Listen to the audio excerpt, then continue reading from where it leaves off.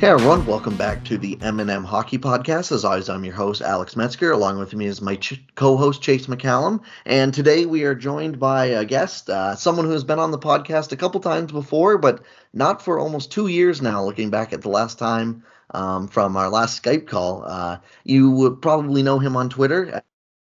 He goes by the name totally_offside. Thank you for joining us today. Gentlemen, how you doing? We're doing good.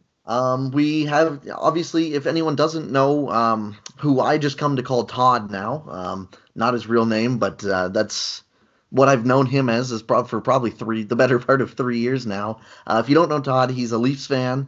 He's big on Leafs Twitter. I'm sure if you've probably seen his account on Leafs Twitter.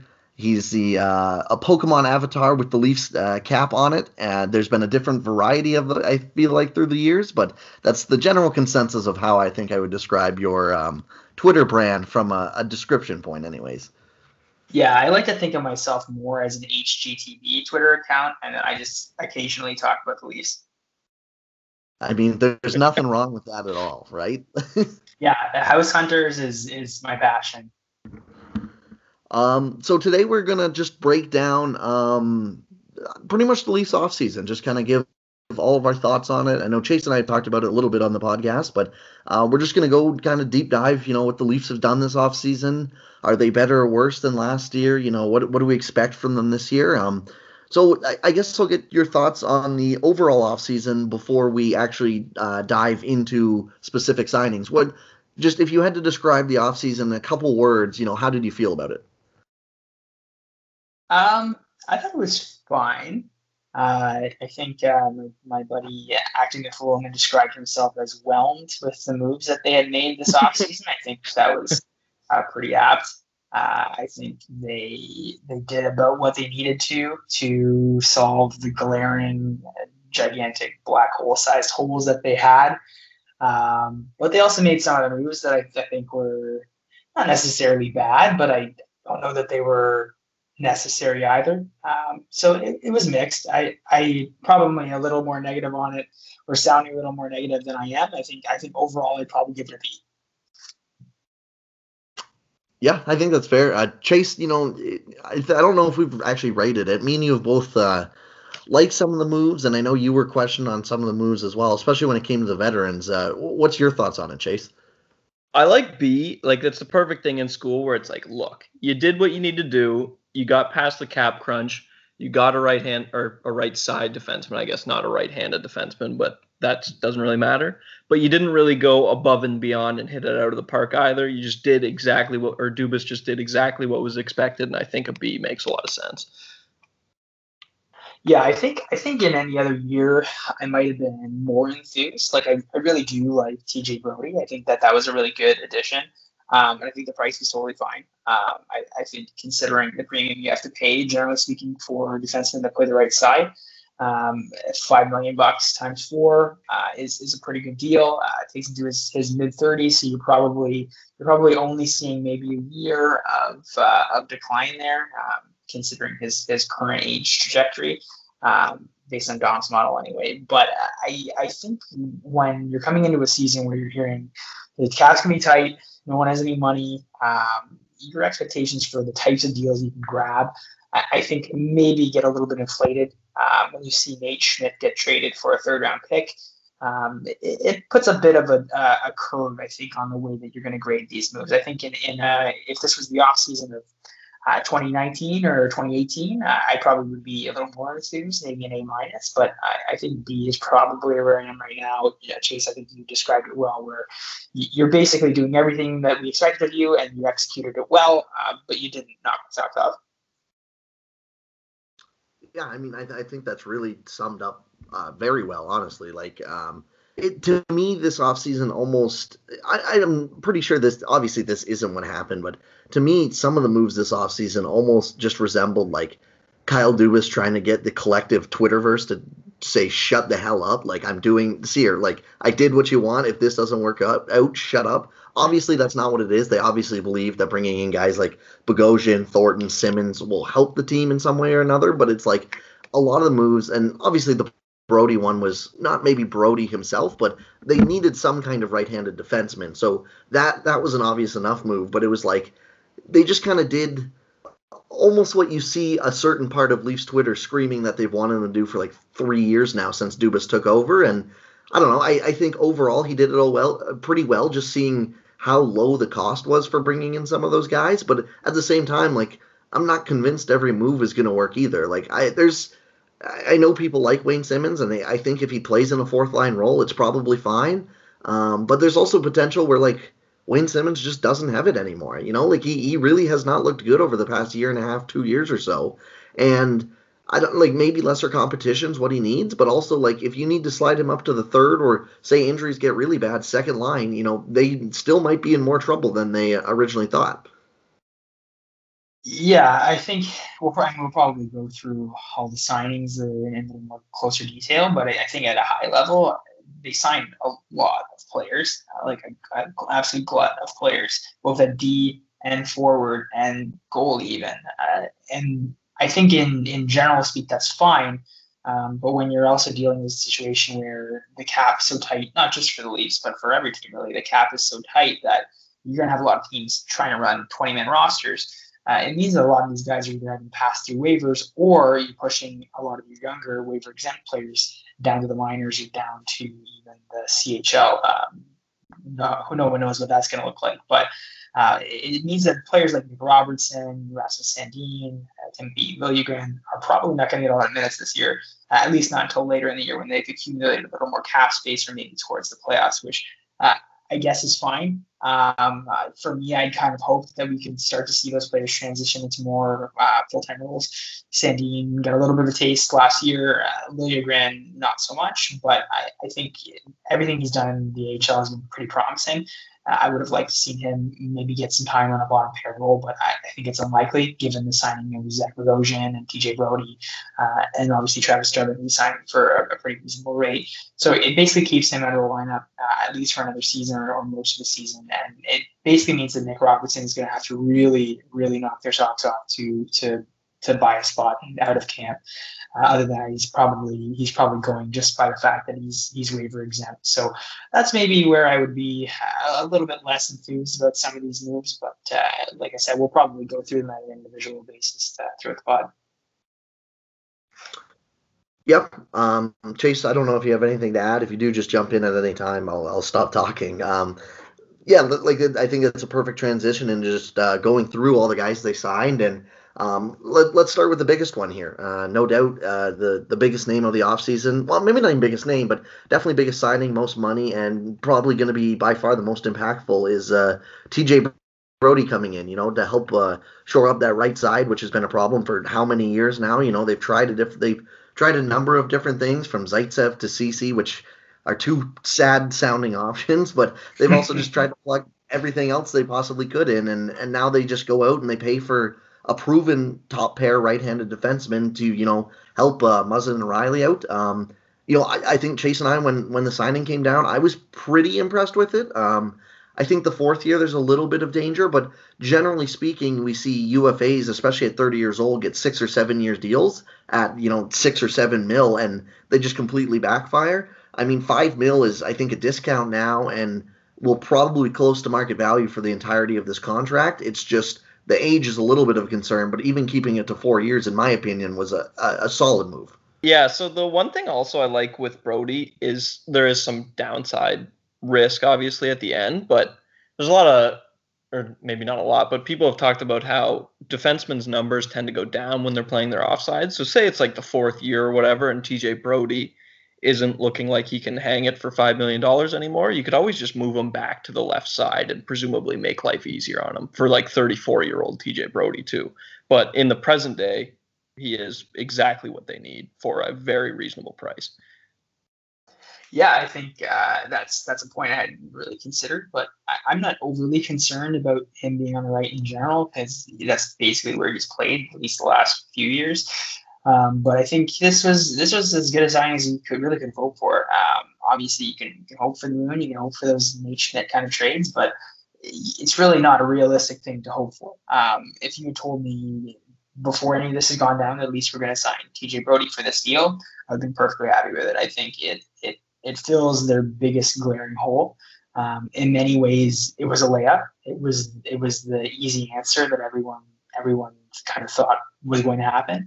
But sometimes that's the best move. Sometimes the layup is all you have, and you're not going to be able to pull off a huge flying slam dunk. So you might as well just take the points you get.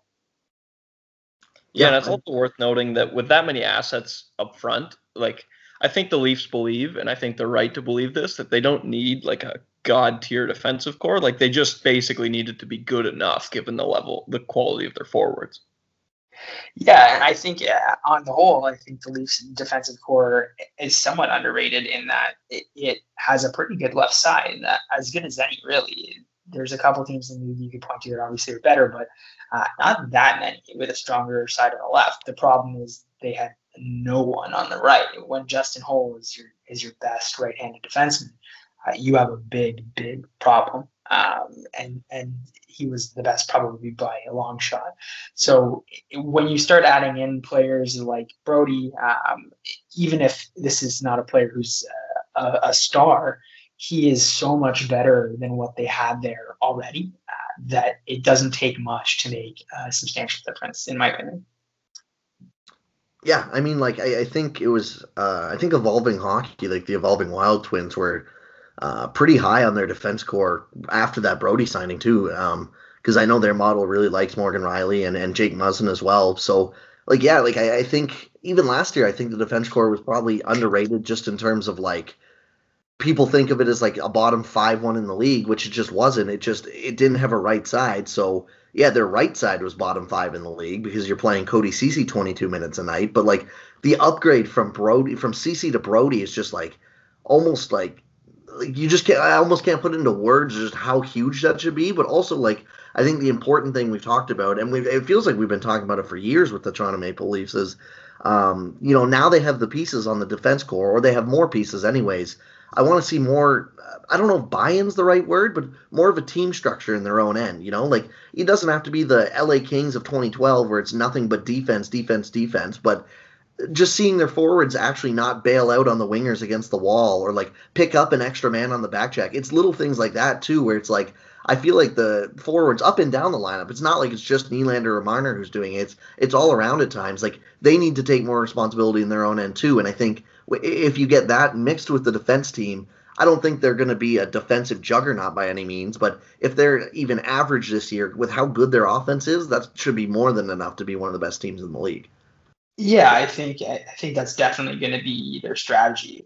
Like they're never going to be the Columbus Blue Jackets or the New York Islanders in terms of defensive presence or defensive responsibility, but I think that those teams are that way out of necessity.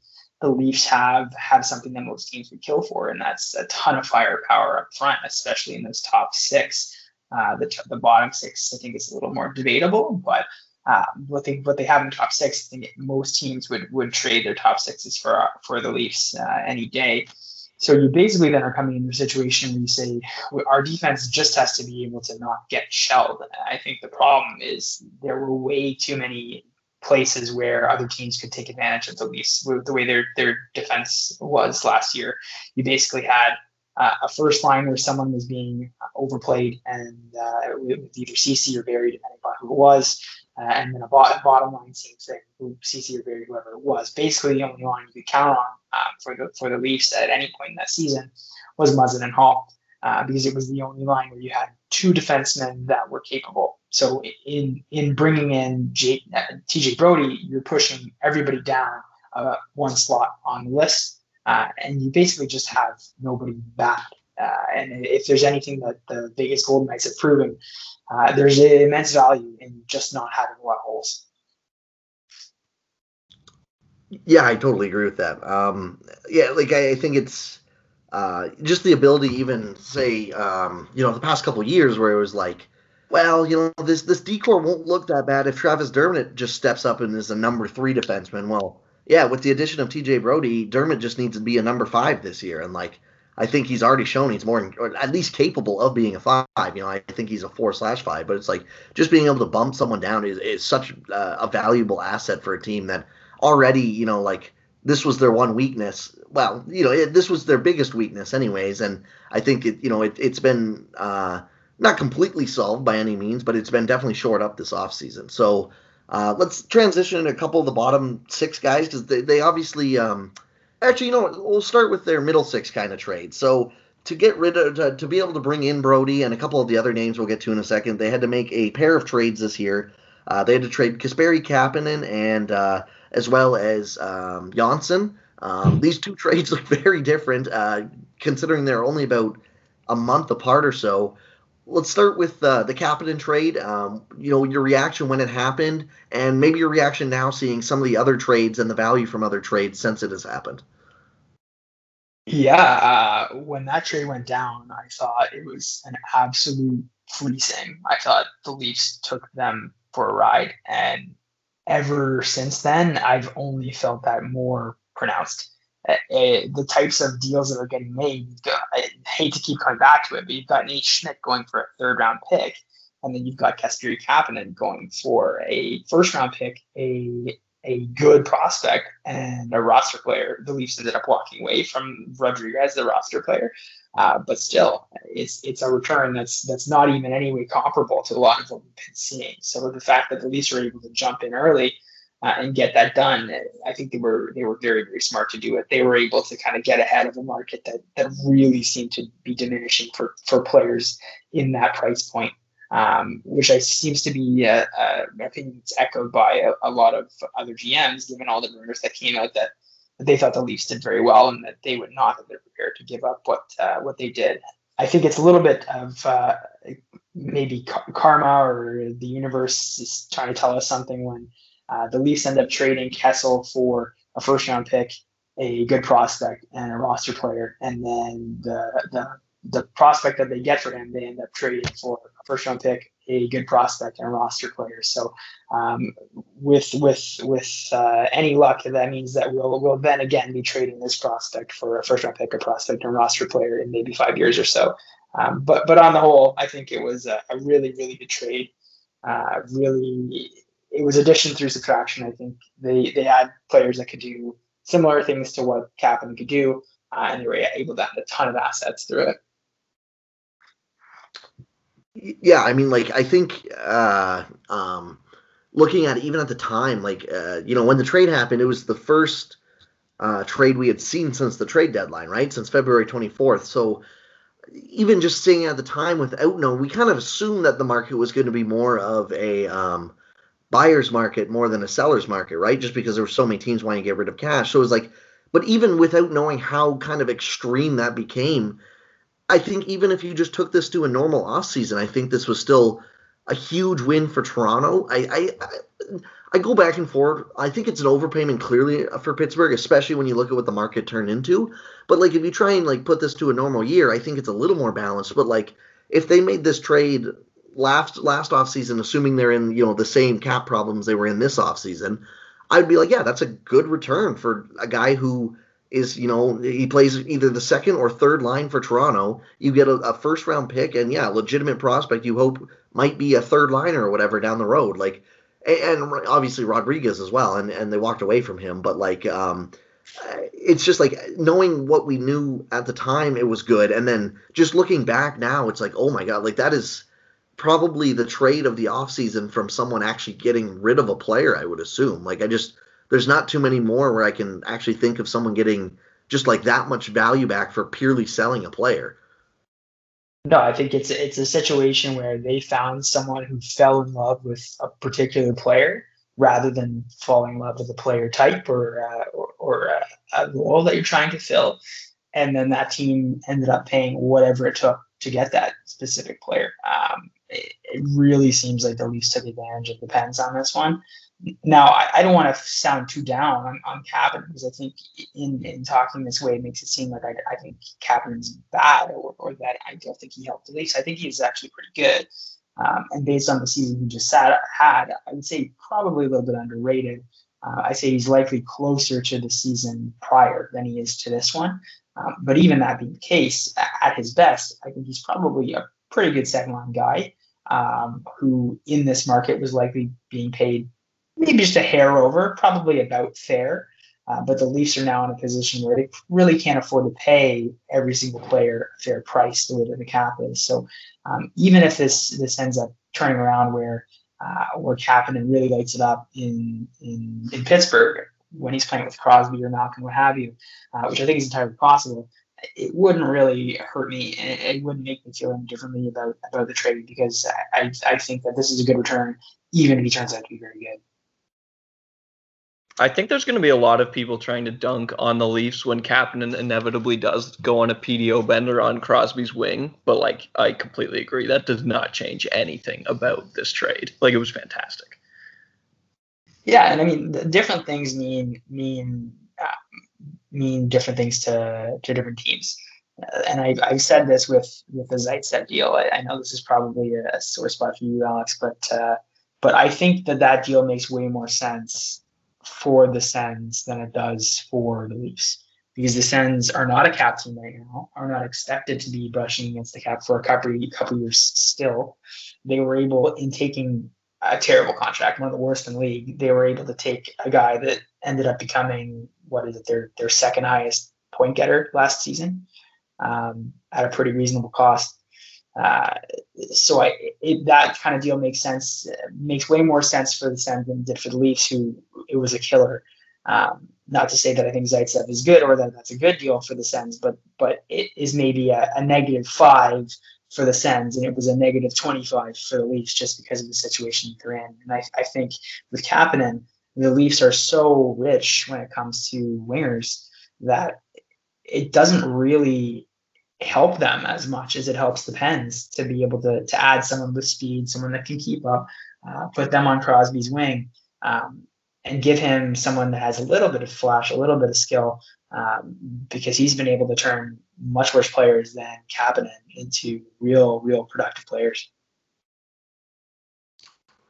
Yeah, I also should say, I mean, we'll move past this Kapanen thing in a second, but it just came out today that, it was confirmed by Sullivan today in a podcast, I guess, that Kapanen will be starting the year alongside Crosby. And, like, obviously, I didn't watch Kapanen as close as maybe you two did every year or every game, but, like, man, someone just, like, the boneheaded decisions he would make at times. And again, like, I think he's overall a good player, but there'd just be times you see him on, like, a 2-on-1 or wherever, he just dumps the puck into the corner and goes for a change. You'd be like, I think that is going to drive someone like Sidney Crosby crazy. So it's like, as much as I think on paper there's enough of a fit there, there's also a bit of I don't know if a danger is really the right word, because he can just go play on the third line or second line or whatever, but there's a bit more of an uncertainty that it'll just absolutely work out in the Pens' favor as well. Yeah, I mean, no trade is risk-free, that's for sure. I think the knock on Kapanen is that he's a player whose body moves faster than his brain. His hands and his feet are very, very high end, but he doesn't think the game that quickly. So he'll get into situations where he finds himself alone in the zone, but ends up cutting back and trying to find a pass outlet that he maybe could have just gone in for a shot. But I think when you're playing with a player like Crosby, who thinks the game at such a cerebral level, I think they're probably hopeful that he can basically put Kapanen in positions where he can take advantage of the inherent skills that he has. But I could see it working out for them. I could see it not really working out for them. But to me, it doesn't really affect the return the Leafs got. I think it's a home run regardless. Yeah, exactly. That's my bad. Sorry, I had a pop-up at the start. Let's move on to the second part of the trade to get rid of money then. Andreas Johnsson goes to the New Jersey Devils for free agent forward Joey Anderson.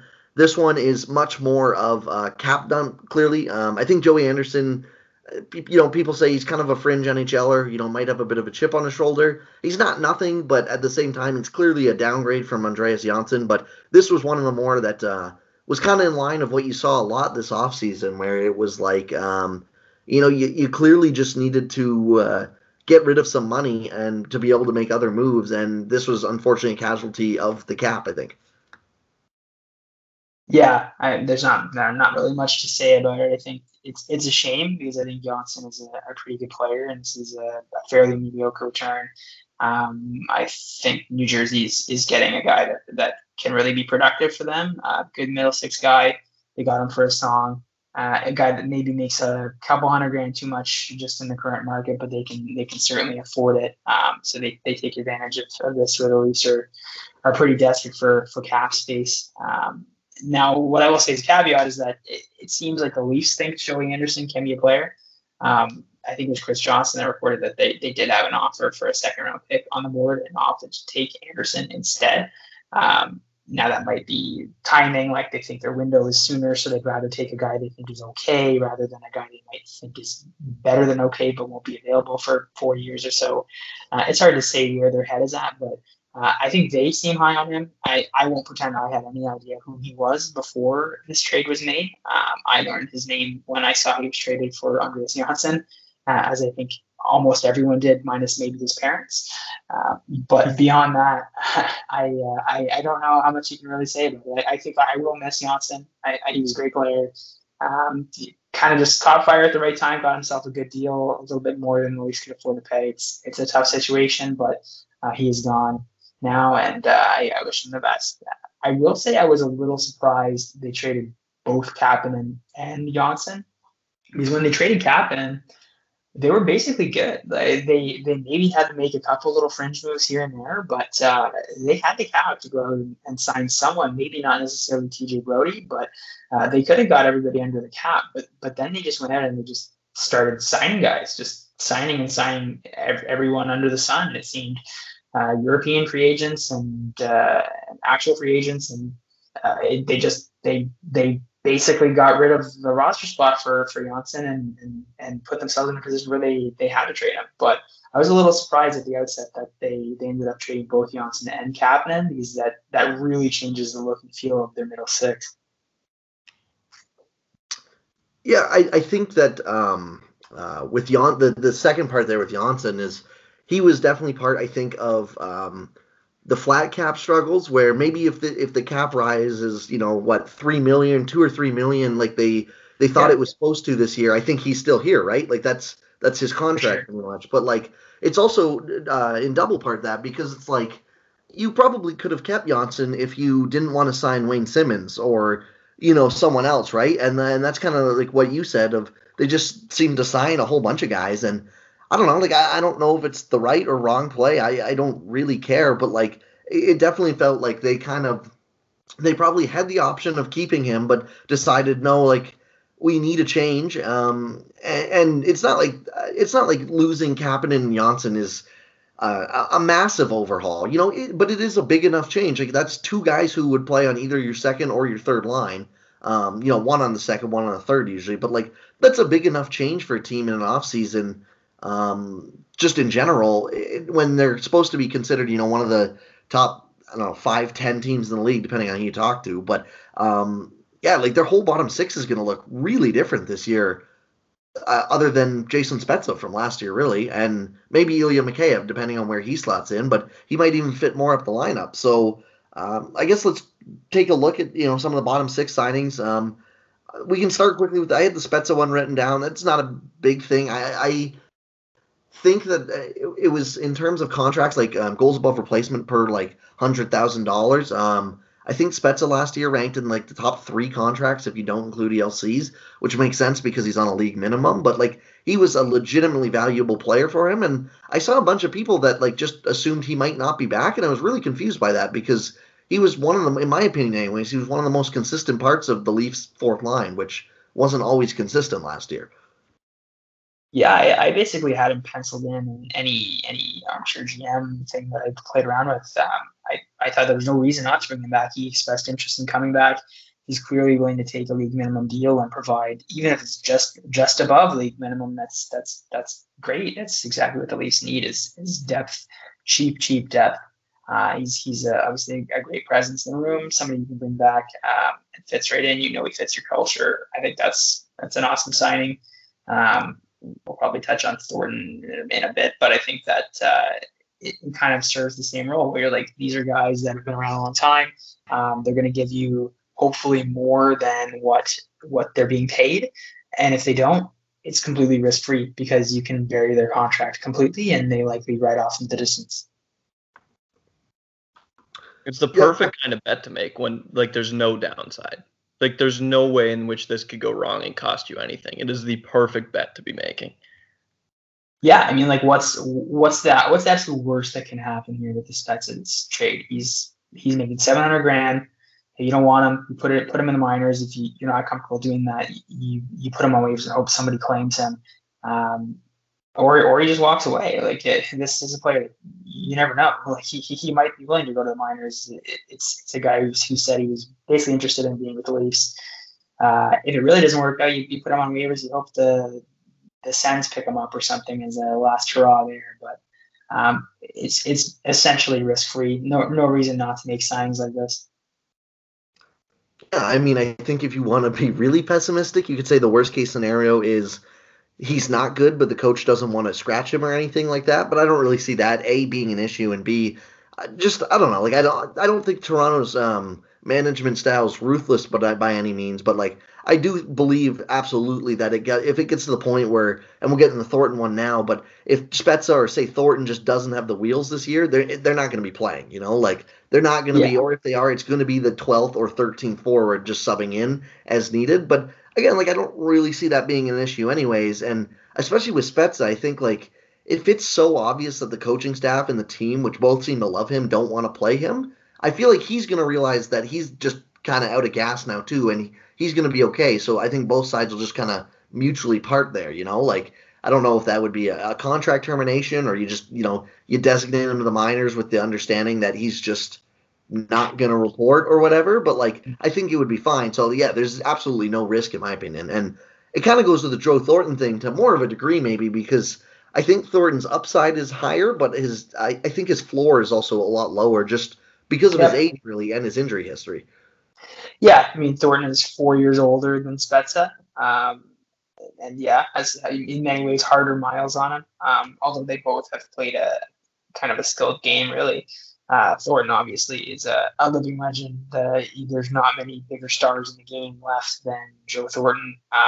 So to add him for $700,000 is pretty awesome. But I think for him and even Spezza for a lesser extent, like these guys have a reputation. Like these guys are stars in their own right, and I don't think that they would be willing to watch their careers fizzle out. I think they have a lot of pride in their game, and if it became patently obvious that they didn't have it anymore, I can't imagine that there would be a ton of pushback that they should be hanging around. Like, these are not 28-year-old players just clawing to try to stay in the league.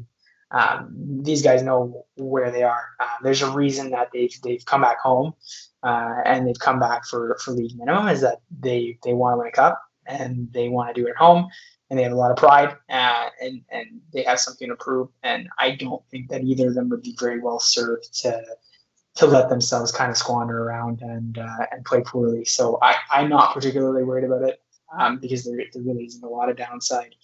I guess if it goes badly and they get really mad and it's a big public brawl between them and the Leafs, that could look bad. But I also have faith in the Leafs to behave pretty tactfully.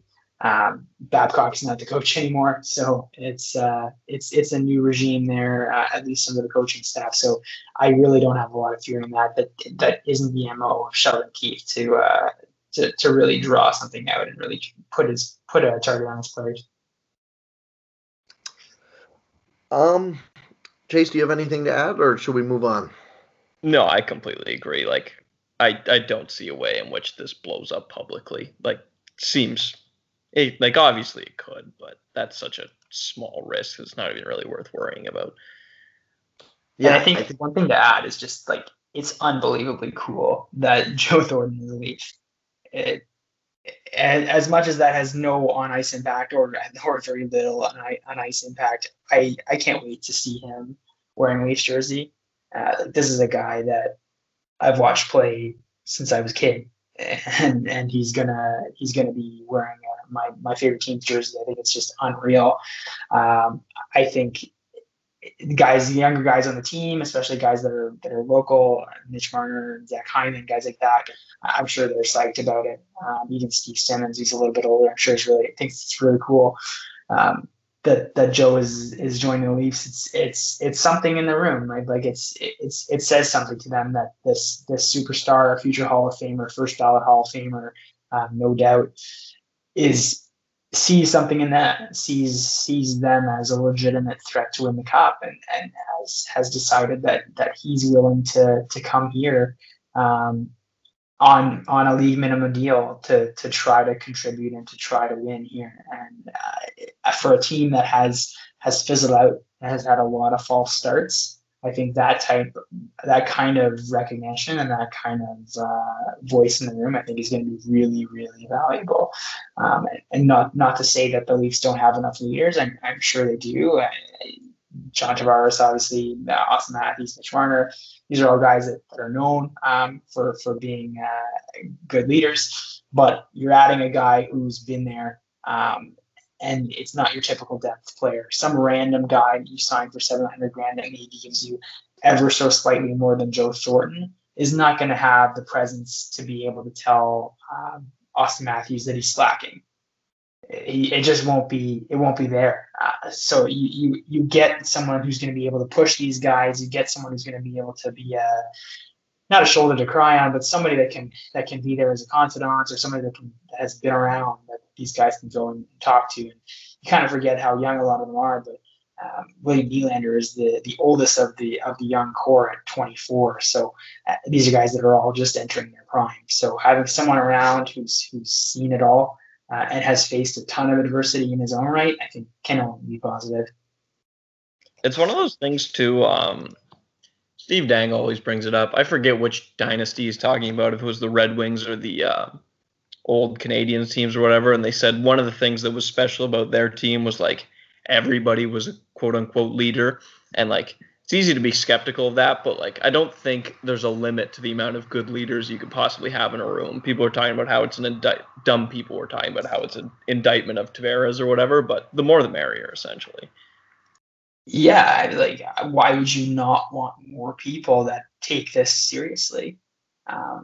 And you can be a leader at 19, you can be a leader at 41. You want players in the room that are coming to work, and that are coming because they want to win. And I think that you can't be hurt by having more than that. If you have 23 leaders in the room, you take it. Yep, I totally agree with both of what you guys said.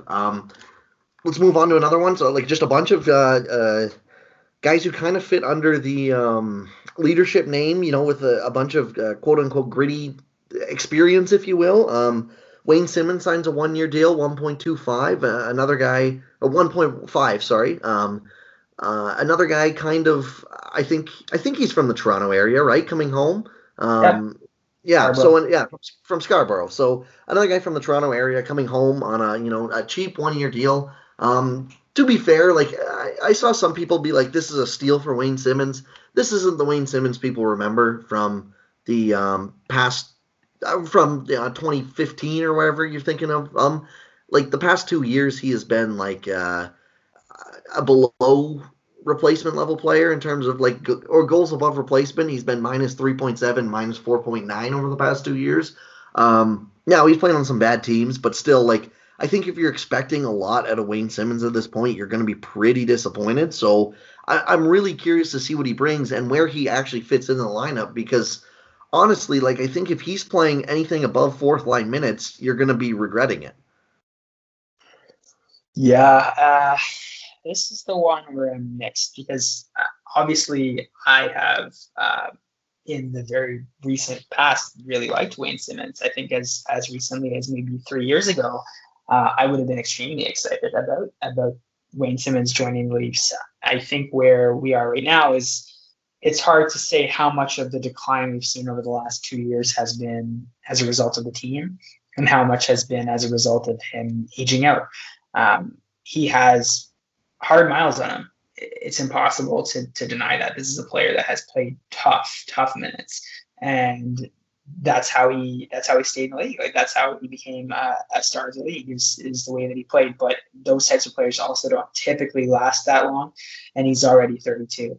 So if this turns out to be a situation where he is a fourth line player or worse, this deal ends up looking like a bit of an albatross. Now it's 1.5 million, so the majority of that could be buried. But I also think it's unlikely that they do bury this because Wayne Simmonds had options. And when people say this is a discount for Wayne Simmonds, they're partially right because it's a discount versus what the market would offer. But is it a discount in the way that Joe Thornton is taking a discount, or is it a discount in the way that David Clarkson took a discount, where you leave money on the table, but you still don't deliver to the money that you were given by this team? I'm cautiously optimistic that he has a little bit more left in the tank, but I hope they use him at max as a third line, fourth line tweener. But I do fear that they see him more as a second line, third line tweener, and in that role, I'm not sure how much he has left. I'm especially worried at even strength. I don't see very many ways where this contract works out. So I think whether or not it's a good contract comes down to whether he still got it on the power play or not. Yeah, and it kind of seems like he might. The problem there is that the Leafs have a lot of players who can play on the power play. Like Zach Hyman can play on the power play, and that's probably the 8th best power play player they have, or worse. So they did take a couple players out that had previously played there. You lose Kapanen, you lose Johnson. You slot Wayne Simmonds into one of those spots. Okay, starts to look a little bit better. I wonder if this is an indication that the Leafs did not really love the structure they went with last year, where they loaded up on one unit, put them out for a minute 45, and then the other unit had 15 seconds of just wasting our time. I wonder if this means they're really going to go back to a two-unit system, maybe break up Matthews and Marner, or break up Tavares and Matthews. I don't know, but if they're bringing in Wayne Simmonds and they want to get him any sort of value on the power play, they probably need to do it on PP2. I would hope so. Yeah, I don't really see a role for him on power play 1. And I mean, like, for how much skill the Leafs had on the power play last year, it was underwhelming, for a majority of the year. And especially when that first unit came off.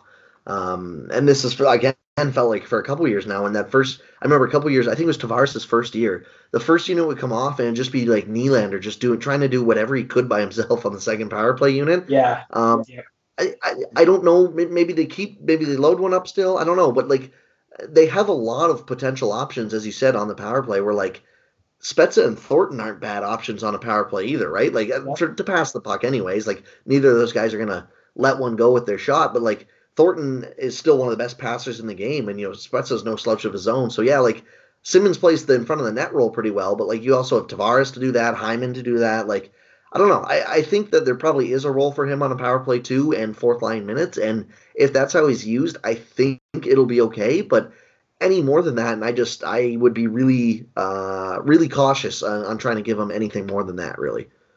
Yeah, I mean, even they added Jimmy Vesey also, who can be net front on the power play as well. So you start to ask, is he the guy that they look to put there, or is it Wayne Simmonds? They bring 2 very different types of skill sets, but ultimately we'll be playing in the same spot there on PP2. So it's hard to say.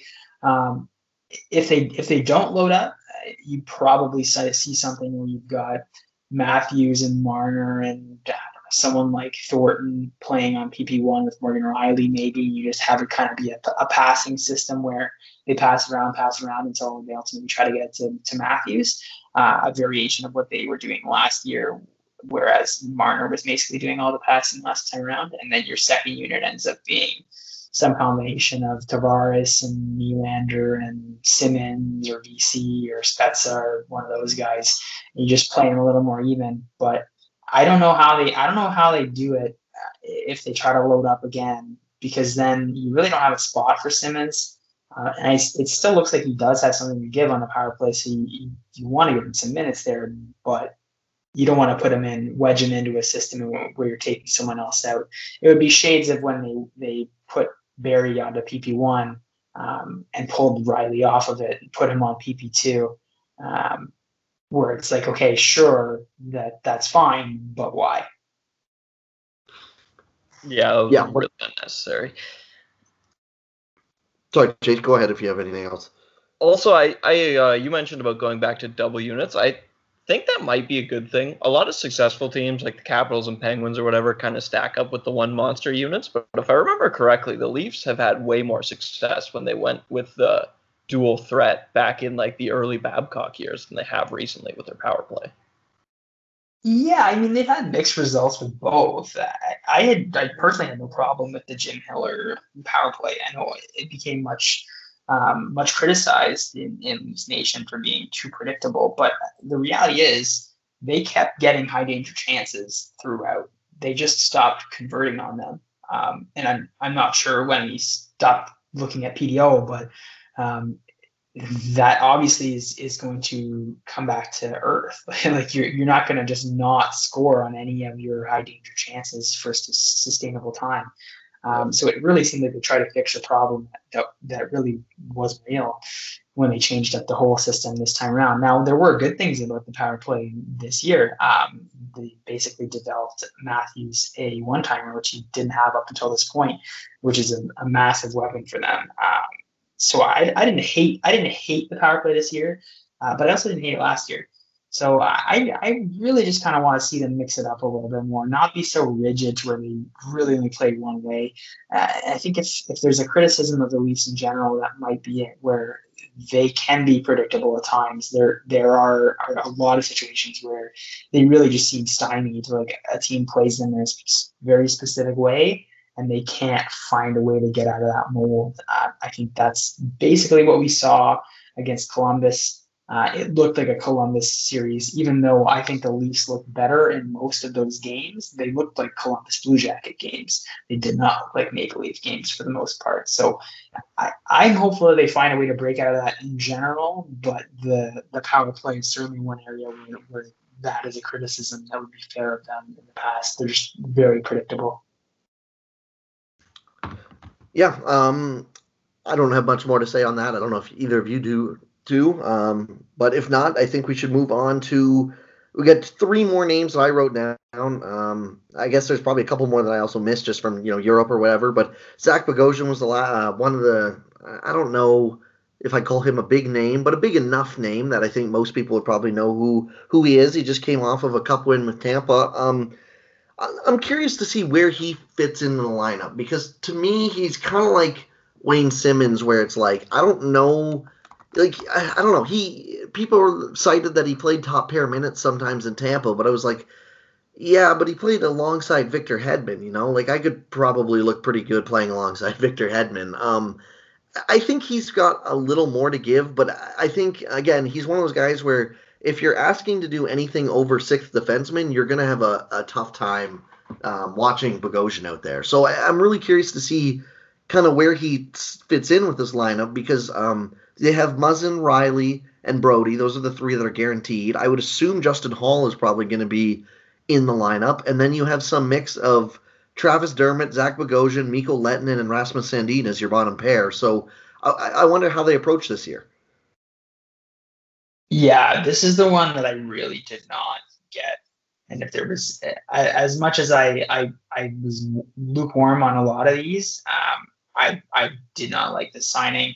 I didn't get this signing. I don't know who they plan to play Zach Bogosian over in the lineup, but I can't think of anyone that is on their roster right now that I would prefer Zach Bogosian play.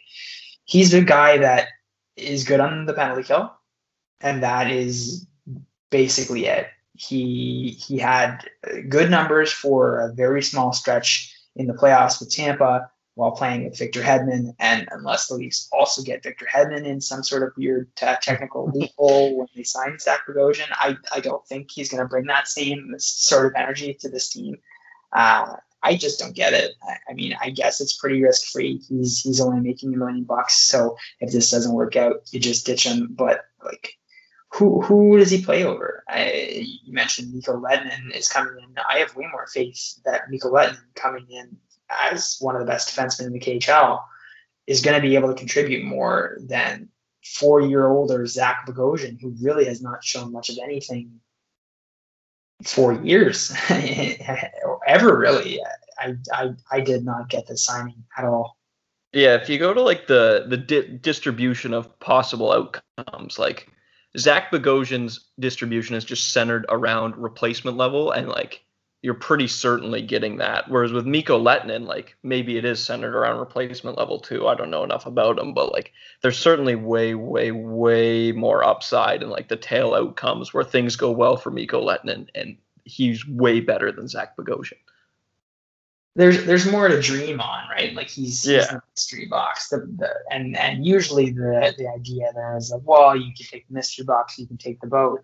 But Zach Bogosian is like a dinghy at best. He's not a player that is so good that I'm like, well, you gotta have this guy. He's a stable presence. Like who is Zach Bogosian?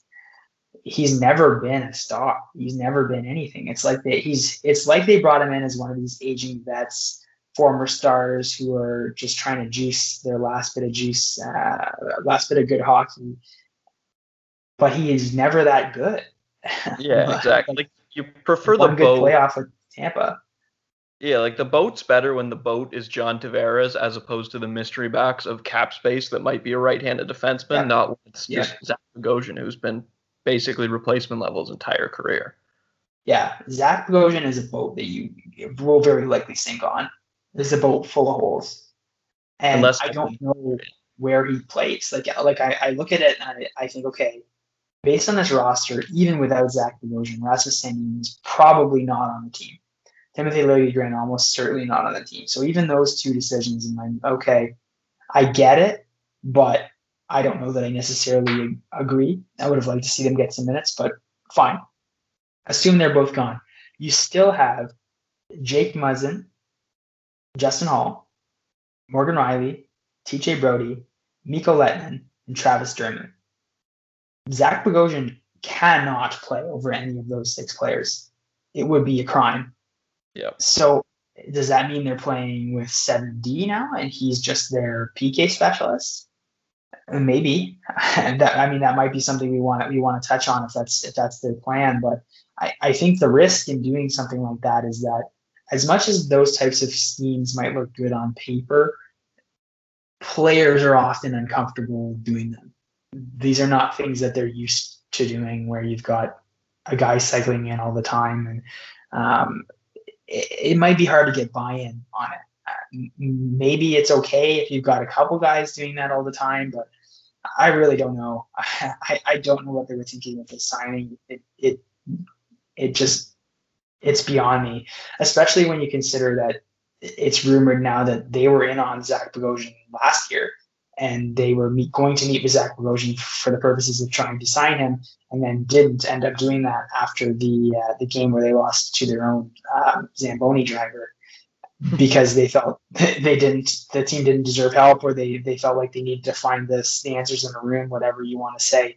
So this is a guy that they've been coveting for 2 years now. I do not get it. It scares the hell out of me that they thought Zach Bogosian was the help that the team needed last year. Oh God! It's like you're drowning and somebody throws you an anvil on a rope. Yeah, like Thanks for the help, champ. That story really, really worried me when it came out. I think it was Chris Johnson was talking about it. I think so, yeah. Yeah, that did not make me very happy. And it made me, especially since they gave him a no trade, like there's a lot of red flags around this signing. Like you can justify it if you have faith that they use him in very specific ways, but I think there's a lot of reasons to not expect them to use him in that way where he is that 7th defenseman who just kills penalties. Yeah, I guess if that's what they're gonna do, I can kind of get behind it because legitimately he has value on PK. I will give them that. But the problem is, unless this is a 7D situation, he's gonna have to play at 5-on-5 sometimes. And at that point, you've added a hole on the roster that can now be exploited. Well, and even if they are going 7D, like that's fine some games, but like this one probably won't be a full season. It's probably more likely than not it's 48 games or so. But like 48 games in the span of 3.5 months or whatever, that's a lot of hockey. And like that's a lot of hockey for 11 forwards to be playing, you know? Like I don't see how you can justify playing it that much because you're gonna tax your top 6 so much to the point where it's like you're risking them being legitimately fatigued over a full season by the time they get to the playoffs, right? So it's like maybe their plan is to just do 70 some games and have him as the seventh D at other times. He can sub in when someone else needs a break, because I think this year is going to be kind of like a lockout shortened season where there could be a lot of back-to-backs or 3 games. It could be a situation where like you sub him out for I don't know, say Mikko Lehtinen or whatever needs a break. Maybe you sub him out then, but like I don't know. I just feel like the way they talked about him and the way he's regarded himself, and after winning a cup, it feels like he probably would have had a couple spots he could go. I am a little worried that they use it a little more than just as the seventh defenseman every couple games. And they kept they being probably the media, but in reference to the Leafs, is talking about presence and looking for somebody that brings presence or brings like an extra something to the room, which is fine. I think wanting guys that have those qualities is great. And we've waxed poetically for 10 minutes about how great that is with guys like Thornton and Spezza. What they can bring to a room on top of what they bring to the ice. But the difference there is that it's on top of what they bring to the ice. If you're talking about Zach Bogosian, other than his PK contribution, there's not much there. So what level of presence is he bringing if he's in the press box for half the season? It's eating up a roster spot and it's eating up minutes. I'd rather go to someone else. I'd much rather see Rasmus Sandin in half the games than Zach Bogosian, or even Timothy Liljegren, who I think we've basically written off at this point, and I think it's extremely premature to have done that. He's still a very young player. Yes, he's been leapfrogged by the younger Rasmus Sandin, but that is more of a coup for Sandin than it is a knock on Liljegren. And these are two guys who are likely now not going to get very many minutes at all as a result of signing someone like Zach Bogosian. I don't get it. I'd love to be proved wrong, as I would love to be proved wrong on any player who I don't think is going to get much, but I just don't see what he's bringing to the table here. Yeah, I mean, I think you guys have explained pretty much all I thought about it too. I don't know, like, do you have anything passionate to say about either of Boyd or Vesey other than they're both guys who can probably chip in at the bottom of the lineup? We don't have to spend too much on them. If you have anything to say, go for it. No, I mean, Travis Boyd is a guy that I don't know who he is to this day. If I saw him on the street, I'd pass him right by. No offense to Travis Boyd, but I don't think this is a guy they think is going to be a regular. He's just an extra body, an extra guy that can play center, which is good. Makes minimum. You can waive him, he probably gets through. Just somebody good to have. No issues there. Seems like he's got a little bit of skill on the fourth line. No problem with that. Jimmy Vesey is interesting. Again, totally variable. He's someone who doesn't really get many assists, but has scored a little bit in his career, albeit has done that while getting opportunities he probably didn't earn based on the level of results that he was getting. But he's someone that I think would be fine. Neither of those are really moving the needle, I don't think. But VC is more interesting. He's maybe someone you think, okay, we can unlock that whatever everyone was seeing 4 years ago when he was entering the league. We'll be the team to unlock that. I don't know if it's likely, but who knows? It's another one of these risk-free signings. My only real caveat to that is that I think it's likely that VC needs to line up. And that's another body in ahead of Nick Robertson, who I think really showed a lot last year in the playoffs, or play-ins, I should say, and obviously killed it in the CHL. And if having VC in the lineup means that Nick Robertson is kind of twiddling his thumbs in the CHL again, I don't know. It's mixed. I'm obviously not a prospect expert. I don't claim to be, but I don't know how much more you get out of a guy who just put up 55 goals in very few games in the CHL. So that would be my only criticism of the move. But beyond that, I think VC's fine. Yeah, I mean, I think I don't know. It would have been. I think I could defend the Robertson thing more if he was allowed to play in the AHL this year, but considering I'm pretty sure he's got to go back to junior, right? Like if he would have been in the AHL, you could at least like have the argument where it's like he's still playing against full-grown men. Like you're gonna develop some skills down there, but yeah, like I don't know. It kind of reminds me, obviously nowhere near to the extent, but like when Mitch Marner in his Draft Plus 1 year just freaking torched the OHL, and then it was like, yeah, no, he can't do this again. Like you're literally not going to gain anything from that. Obviously, it's not to the same degree, but it's kind of the same idea where it's like, yeah, like how much is he really going to gain in terms of knowledge from just putting up even bigger numbers in the OHL for half a year, right? No, and I mean it probably doesn't hurt him. And I think the one thing that does make sense is he's still World Juniors eligible. So this is a guy that will likely be a big impact player in the World Juniors. So you say, okay, that's going to be coming up pretty soon anyway. You have him go to that camp. You have him go to that training. He makes that team. He plays to the tournament.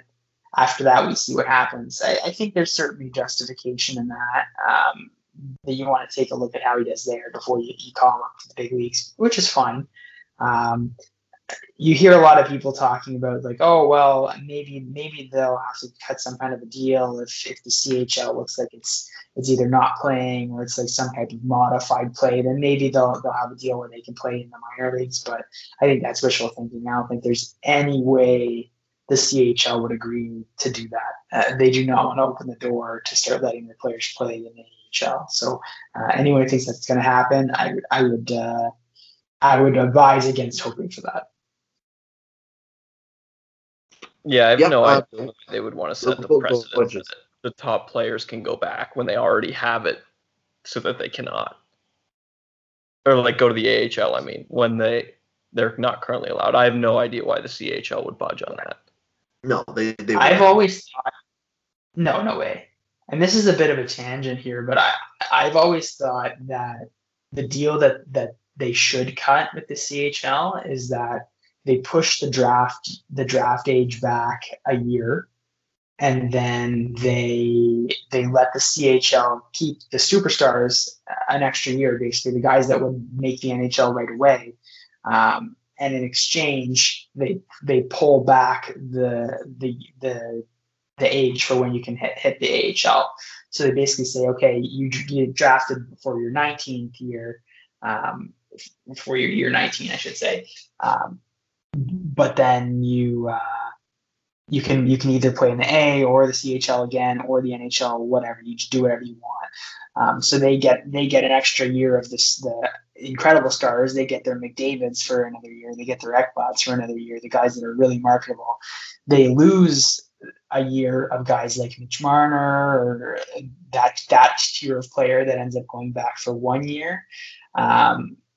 But then the teams gain the ability to send their prospects wherever they want them. That's what I've always thought that they should try to do.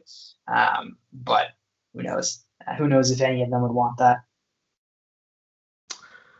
Yeah, it also maybe be an issue with like, I don't know. It's an interesting idea for sure, but like the one thing I would think, if there's like a European prospect, like would they be able to get drafted a full year earlier then and then just go straight to the NHL anyways? Like maybe there'd be a market inefficiency for younger guys at the top of the draft because of that reason, although only for probably 1 or 2 picks. But I don't know. It's an interesting idea. But those guys, like anyway, like why is the age 18? Let's say. Yeah. Like a lot of those players are playing in pro leagues anyway. Like if you have a top flight European prospect, he's probably playing in a men's league in Europe already. So to just play there for an extra season doesn't seem like a big deal. But this is a complete tangent. This has nothing to do with the Leafs, and people are here to listen to the Leafs. Last thing I had to talk to you guys about, I was going to say, with the additions, everything with this team, where do you think you see them in this upcoming year? So what I was originally going to do was the Atlantic, but I think we'll do both now because it's looking more and more likely, just with border restrictions up here in Canada, that there might be an all-Canadian division, at least to start the year. So who knows how the standings would work, but I would assume if you're playing every Canadian team 3 or 4 times, that would mean you have an all-Canadian division for a singular year, even if you play some American teams later. But so let's go through, and we'll start with the Atlantic. In their actual division, where would you have projected them to be? And we'll start with that. So, me personally, I think it's relatively hard to. I think it's almost impossible to not have Tampa one in this division. Just after last year, like they won the cup, they've been the best team in the division for the better part of half a decade now, and there's just not much to say. Like they're going to lose a little bit of talent, you would think, at some point this offseason, but I really don't think they're going to lose too much. So for me, it's hard to not have Tampa one, but honestly, and I keep talking myself into this year after year, but maybe this is the year where it's like Boston's going to have a bunch of injuries early, like Rask, I think it's Rask that's questionable, and there's a couple other guys that are a little bit questionable. Krug left, their blue line looks a little empty. Honestly, like, would it be that much of a stretch to suggest Toronto finishing second in this division for once? Yeah, I mean, I've spent so many years waiting for Boston to age out. I'm probably just going to let them do it, and then I'll pull them out of to the top two when that happens. So I would probably say I've got the Lightning and then the Bruins and then the Leafs. But I would be very happy if the Bruins fell apart a little bit. God knows they're due. Yeah, they are. At some point, Bergeron and Marchand and all, like at some point they do have to age. It's just whether that's actually this year. Yeah, I mean, who knows what happens with their goaltending situation? It was stellar last year, absolutely stellar, but those two older guys, you never know. They're probably either going to lose Char or get him back at a diminished rate. He's getting up there in age, of course, and maybe he's the type of guy that's going to come back at league minimum, but I think he probably wants a little bit more than that. So does he end up being overpaid? Does he hurt them? Who's to say? They got some good younger guys, obviously Pasternak, McAvoy, guys that are coming up to take the reins. But yeah, if you start to see diminishing returns on Marchand and Bergeron, you could see them fall off pretty fast. I just don't know that we're quite there yet. I think they probably have a season or two still to go before we start to see that, but it would make me very happy. Yeah, I mean, like they still want a deeper, like the forward signings for Boston this year were great for what it's worth too, right? But I don't know. Yeah. I think it would be closer, a lot closer. Like, the past couple of years, it's like the Leafs have just been locked into 3 for most of the year, and like last year was a bit more of a chase with Florida, but like it feels like both the Babcock years when they played Boston was like they knew who they were playing and where they were going to be set for literally like 5 months. I think this year it would be at least different, especially just because of a shortened season, right? But then an all-Canadian division, like I don't know, like I've seen a lot of people talk about how like this would be an open division. There's 6 teams plus Ottawa who could be first. No, like Toronto's the best team in this division, and like by enough, I think. I don't want to be over dramatic, but like they're the overwhelming favorite in this division. They should be. There wouldn't be because of whatever narrative, but they would dummy this division. Yeah, I mean, like you would think like last year I would have said maybe Vancouver, but I don't know. Like I haven't liked their offseason. I still like their core, but like losing Markstrom could hurt. But like, they added Schmidt, but they lose Markstrom and they lose Foley. Yeah, and they were really heavily reliant on goaltending last year too. So even if Markstrom came back, there would have been a good chance that just took a natural regression back to the mean, right? Like I don't like Calgary. I'd like their offseason for this year, but I don't think they losing Brody to the Leafs. Yeah. Tanev's a downgrade. Markstrom and net's an upgrade for sure, but like, and then you have like Edmonton, Montreal, and Winnipeg, who all have some upside, but also some pretty major flaws, and just other than Edmonton, a lack of really high-end talent like the Leafs have.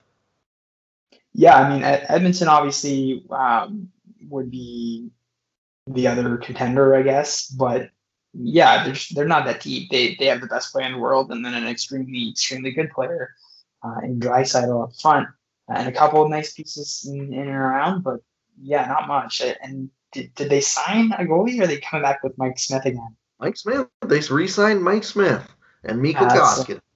That seems like a losing proposition, honestly. I don't think that they. I don't think they could contend with the Leafs in this division. I mean, it's famous last words for me here, but I think the Leafs would absolutely decimate this division. Like I guess the Canadians got better, but who's gonna score for them? Like they still have nobody. They took one of the few guys they had that had any sort of scoring prowess in Max Domi, and they traded him for Josh Anderson. So I don't know.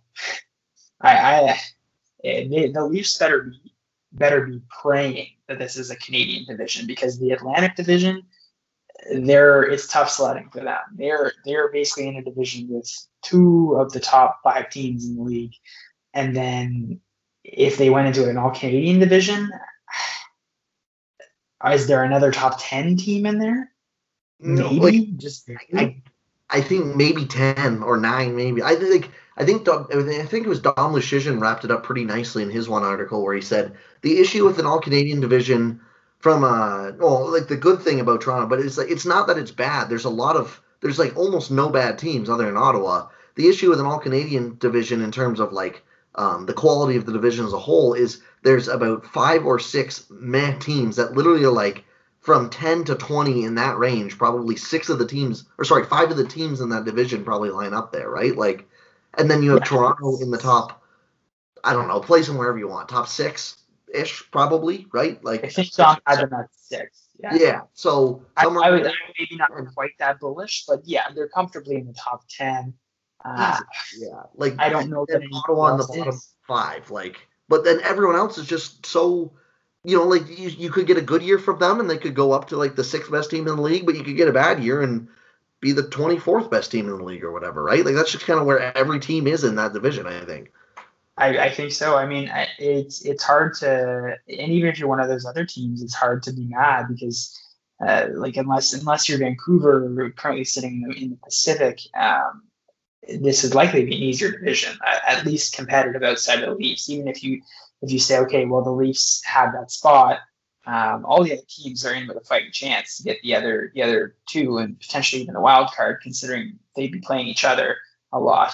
So their competition would not be as fierce. So I don't know. I think it would be really cool just from a storylines perspective. Like you could have a Battle of Alberta every other week, or Toronto Montreal every Saturday night. But beyond those storylines, I think this would be very, very good as far as increasing the least likelihood of A, making the playoffs, and B, making it in with a good position. Because in the Atlantic division, they're basically in that 3rd spot until the Bruins decide that they're done.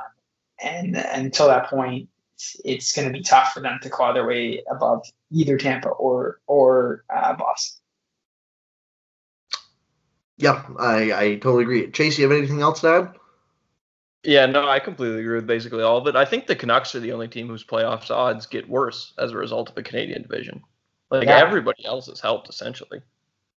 Yeah, I mean, I would assume the 3 Pacific teams might have a little bit of a gripe with it, just because, like, if you look at, like, I think Toronto is obviously a lesser team than Vegas, but it's the extent of it isn't as aggressive as Montreal and Ottawa compared to the 3 California teams, which are just freaking horrible.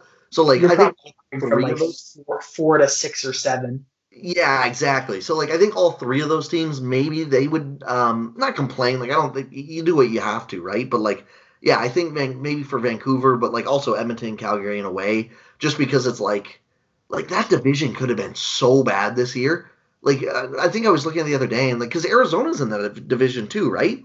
And, like, Arizona might be horse shit this year too if they just decide to sell off most of their team. Like, yeah, and if John Gibson can't carry the Ducks, like that gets really ugly really fast. Yeah, so I don't know. Like, I think the 3 Pacific teams probably should be a little bit disappointed, but even them, like, it's not like adding Winnipeg, Montreal, and Ottawa is going to make the division like a gauntlet to get through. It just makes it slightly harder than it probably would have been with 3 California teams and the Arizona Coyotes in your division. Yeah, I mean, I think the team that will complain the most will be Vancouver, partially because they probably were in a better spot to make the playoffs in the Pacific. than they would be in the Canadian division. And also, they're probably going to be contending with some pretty shitty times for the games. Because the reality is, every time Vancouver and Toronto play, it's like some weird 8 p.m. game time, and then it ends up being like 6 or 5 p.m. over in out west. So it's going to be interesting. There's a reason that the Canadian division doesn't already exist, and it'll be pretty odd to see how they contend with it. Yeah, for sure. I think that's probably all, unless, Chase, do you have anything else? No, I don't think so. All right, cool. We'll wrap it up. You said the last 20 minutes are probably going to get lost to the ether when you do the editing. So should we talk about the Sens for a little bit? I don't think people want to hear about that. Not if they're tuning in this one. Great spot to plug anything, though. If they want to hear about that, they can hop onto my other podcast, the Last Word on Sens podcast. Thank you so much for joining us today. I always tell people just plug your stuff. So whatever you want to plug, go for it. Oh God, I don't do anything. You can read my stuff by Googling my Twitter handle and the Leafs Nation. That's probably where you'll find my stuff. What did I write most recently? I wrote that the Leafs should sign PK Subban like 6 months ago. So that's cool, I guess, or trade for him. But that's probably not going to happen. So I don't know that makes sense to read. You can go back and read my article where I said that they should sign John Tavares before they did that. That's probably a good one. But yeah, I guess you could go to my Twitter handle, I suppose. It's at @totally_offside. Just follow me and then immediately mute me because I don't want you to unfollow me. Yeah, I'm kind of at a loss for words. I don't have too many people go, what the hell? I don't do anything. But yeah, no, I all jokes aside, like I do, if anyone wants to pay any bit of attention to the Leafs, I totally recommend following you. It doesn't seem to, or even hockey in general, like it's Leafs oriented, but you definitely seem to talk about whatever's going on around the league. But I think you've been one of the longest people I followed, even though I'm a Sens fan. So yeah, I definitely can't recommend it enough. Thank you so much for joining us today. It was an absolute blast. For anyone else listening, if you want to find Chase and I's work, you can go to lastwordonhockey.com. You can find me at milehighhockey.com. You can find me on Twitter at NHL Sens and stuff, and Chase on Twitter at CMHockey66. I should plug that Chase actually did something again this week, so go check that out at lastwordonhockey.com. Other than that, thank you all for listening, and we'll talk to you all next week. Bye.